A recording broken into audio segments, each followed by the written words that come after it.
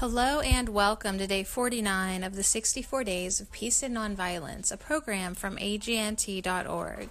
The thought for today is honor. Those who are good and pure in conduct are honored wherever they go. The good shine like the Himalayas, whose peaks glisten above the rest of the world even when seen from a distance. That was a quote from the Buddha. People who are as described by Buddha, who work for the welfare of others, will be very deeply loved, respected, and honored wherever they go. It is a simple law of human nature that we love the highest, that we emulate such people, and we want to lead the kind of life they lead. This is the saving grace of human nature. When we see someone who is patient, kind, forgiving, and forbearing, we recognize their nonviolent ways because we too have those qualities. As we honor them, we honor ourselves. So today, a simple way to raise my awareness of honoring others is to do so at mealtime. Before each meal today, I will stop to think about all the people involved with the food I eat, and I will silently say to them, I honor you. Likewise, I will bless and honor the earth for its abundance. So that's day 49, honor.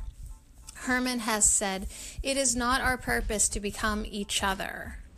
It is to recognize each other, to learn to see the other and honor him for what he is."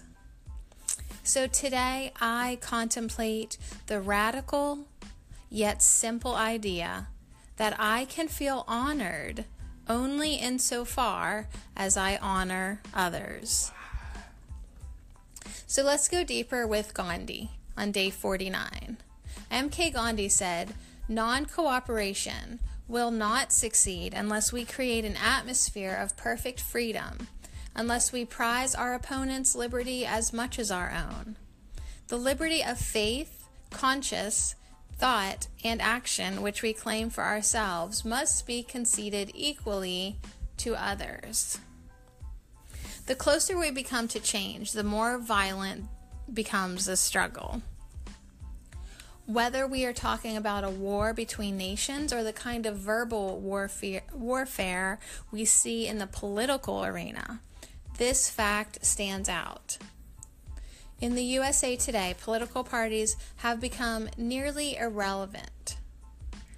The emotional and verbal violence between people has become so extreme that no intelligent or reasonable discourse is possible. Whether it is the pronouncements of the extreme left or the extreme right, both sides have plenty of room to point the finger at the other. It serves no useful purpose and only drives them further apart. Indeed, if we could but look down from the high ground, we would see that it appears like nothing so much a children's schoolyard game.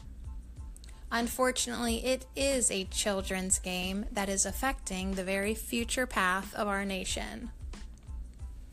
The atmosphere of perfect freedom Gandhi refers to is the only path for the truly nonviolent. This can only occur when we stop pointing fingers at our opponents and point them only at ourselves, granting them the right to the absolute freedom we demand for ourselves creates the atmosphere of perfect freedom. Will these opponents attempt to restrict our freedom? Possibly. That is where non-cooperation and non-violence become our path. They may attempt to do so. That is the violent path. But let's be clear. Whether they play by the same rules we do is only important in games, and this is not a game. If we allow their anger, their fear, and their actions to dictate ours, then we have already lost.